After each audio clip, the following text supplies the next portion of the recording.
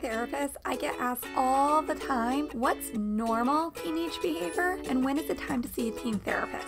If you are new here or you need a reminder, my name is Mallory Grimste and I am a teen therapist licensed to practice in the state of Connecticut. Hey, I'm Mallory and I'm a teen therapist and I love making mental health videos for teens. I am here to help you build confidence and to know that you are not alone. We are in this together. Here are the things that I wish every teenager knew about liking themselves. What do you do to help these teens?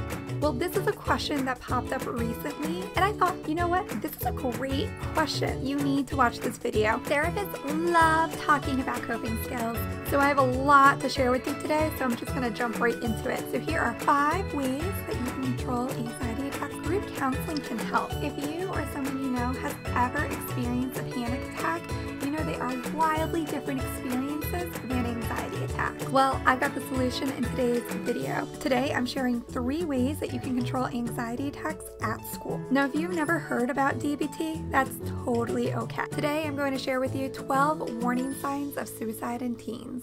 If you're having these sort of thoughts, you're not crazy. And there is help. Whatever it's called, you just want to make sure that you're getting the right care and support that you need. If you're interested in learning how, watch the video on your screen right now. And please, please, please, please, please share this video because you never know who it could help. Thanks for watching.